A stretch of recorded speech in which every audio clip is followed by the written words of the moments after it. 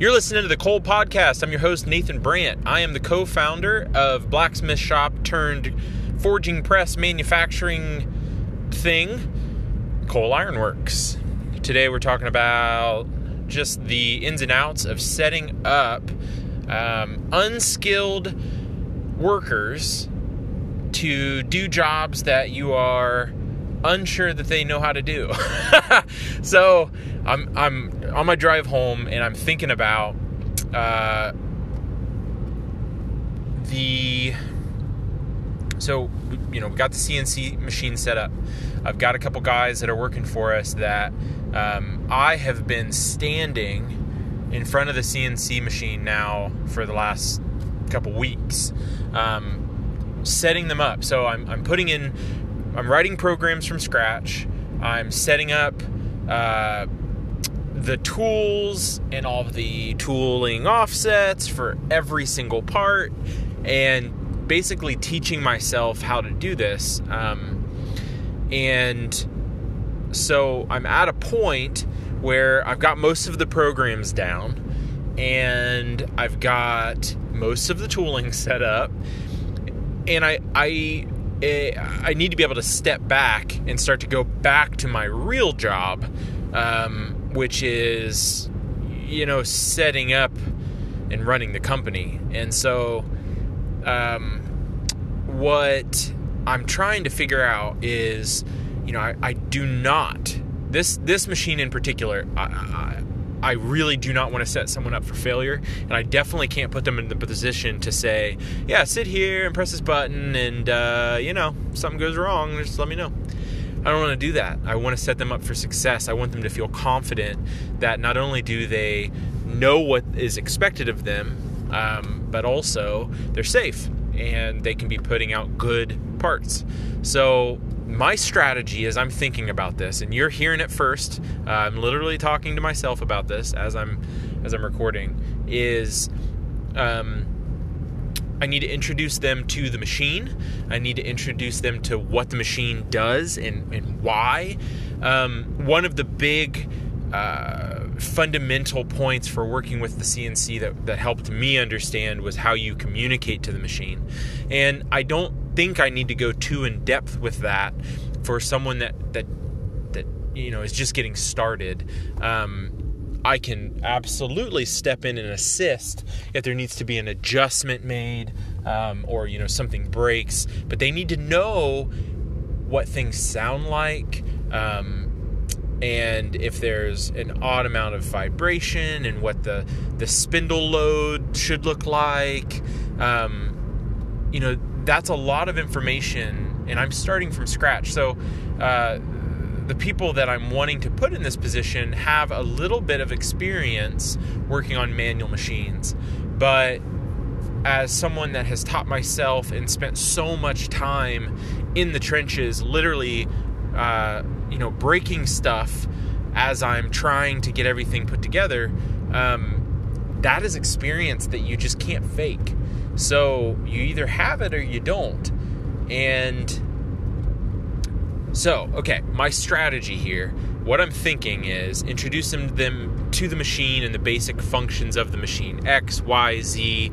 I don't need them to be setting up tools. I just need them to be able to pull up the program that we need them to run, and then know how to install the parts. Most of our parts have drilling or milling done on in two axes, so most of them have a stop in the middle of the program where you have to go into the machine, clean everything off, flip the part in a specific direction, and then clamp and restart the program, or hit start and continue the program. And the way that I've attempted to do this in the past is, print out images and have just reference material available, because if you've ever heard of or read the book The E-Myth, it's a fantastic book. Really defined my outlook on being an entrepreneur and how to set up a business, and that oftentimes the missing link in a small business is consistency in the systems and standards that you create and expect, and consistency in the communication of those standards and that information and those systems to the people that are working for you and your customers, setting their expectations and then meeting them. So I want to make sure that I've got enough reference material available to them that, I'm thinking really simple for this first run. I'm going to print out some black and white images of, program 1604. Here's which part that makes. Here's how you load the part in up until the stop.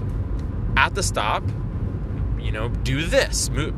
Clean it off and blow it off and open the vise, flip it, make sure that the parallel or, whatever kind of fixture or jig we're utilizing is secure. And then shut the doors and continue the program. I think that having reference material available just gives people a little bit of a buffer when they're learning something. What we've done on the manual mills, or specifically by the big Bridgeport Series 2, is we have what are called standards sheets for the main parts that were machined on that big mill. What the standard sheets do is they're just literally a step-by-step breakdown of what you're machining. It's not a blueprint. It's not really an in-depth drawing. It gives you the basic dimensions, and it gives you the steps, the order of operations.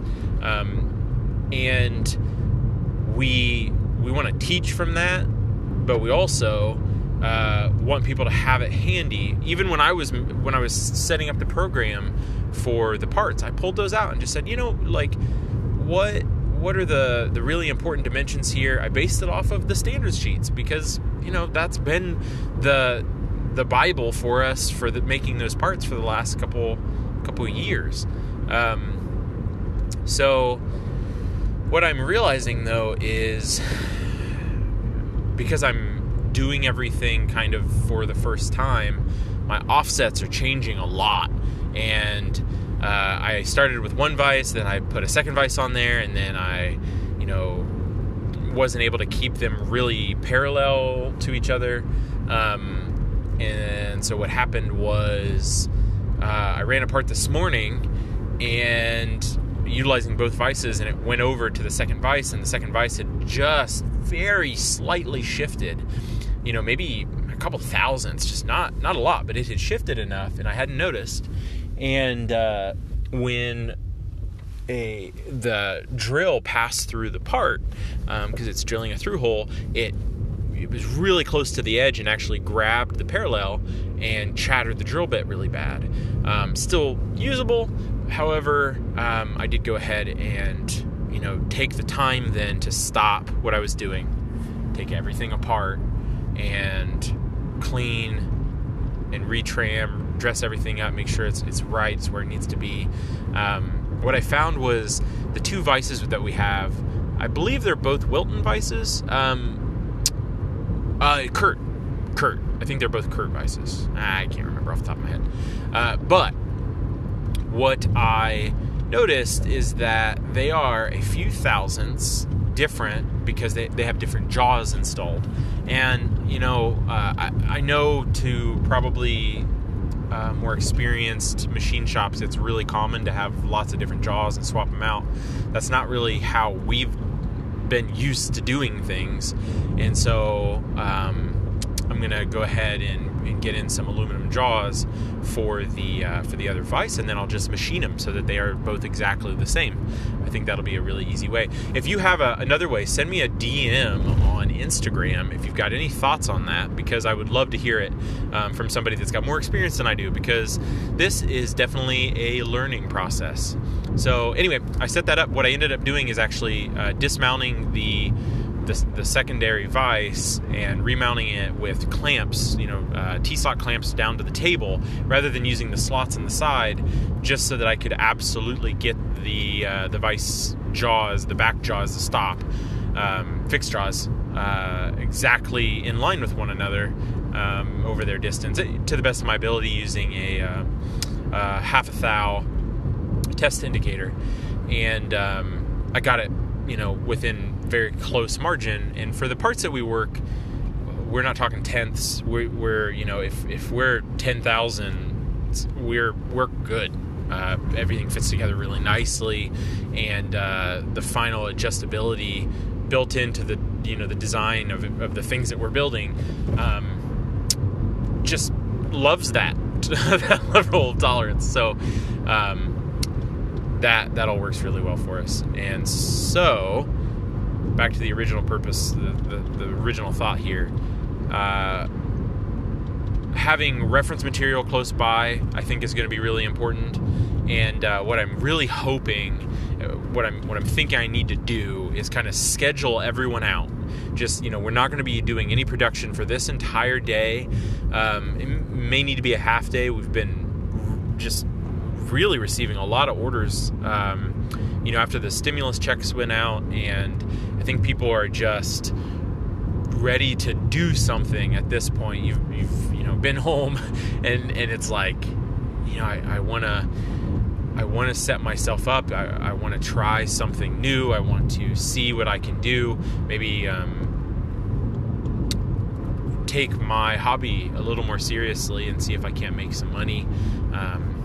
Anyway, for whatever reason, we have really seen a nice surge in our orders, and that's been awesome, because it's going to allow us to, keep the lights on and everybody working. So schedule out a day for us to sit down together and do an actual day of training, kind of reminiscent to the training that Andy and I just got back from a couple months ago from Tier 1 machining in New York.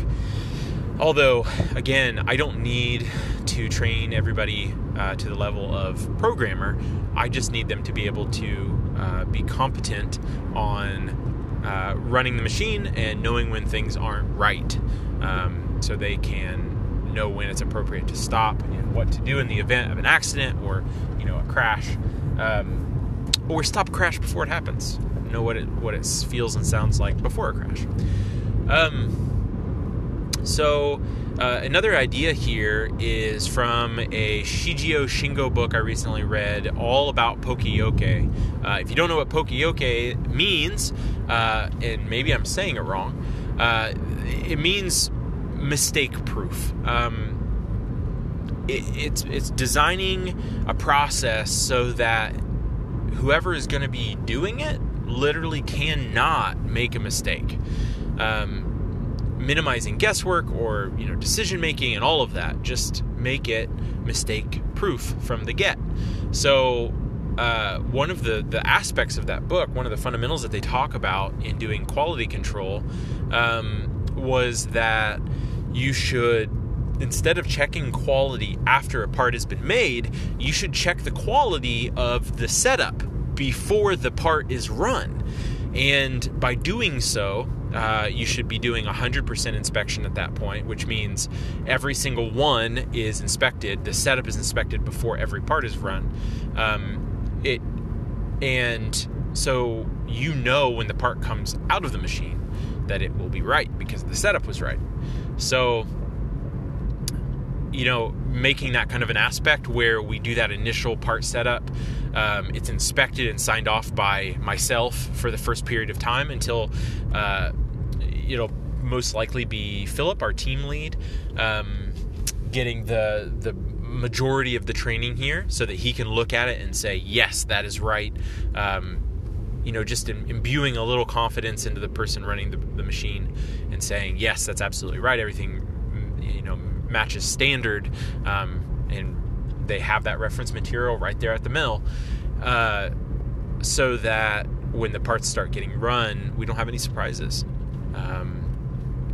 So that's another factor, especially with a CNC machine. I'm running these parts and I'm trying to think about it from the perspective of when somebody gets on here that doesn't have a lot of experience with this, what can I add? What little notes can I put into the program they can be watching for, just to give them that extra information and reference for doing a good job.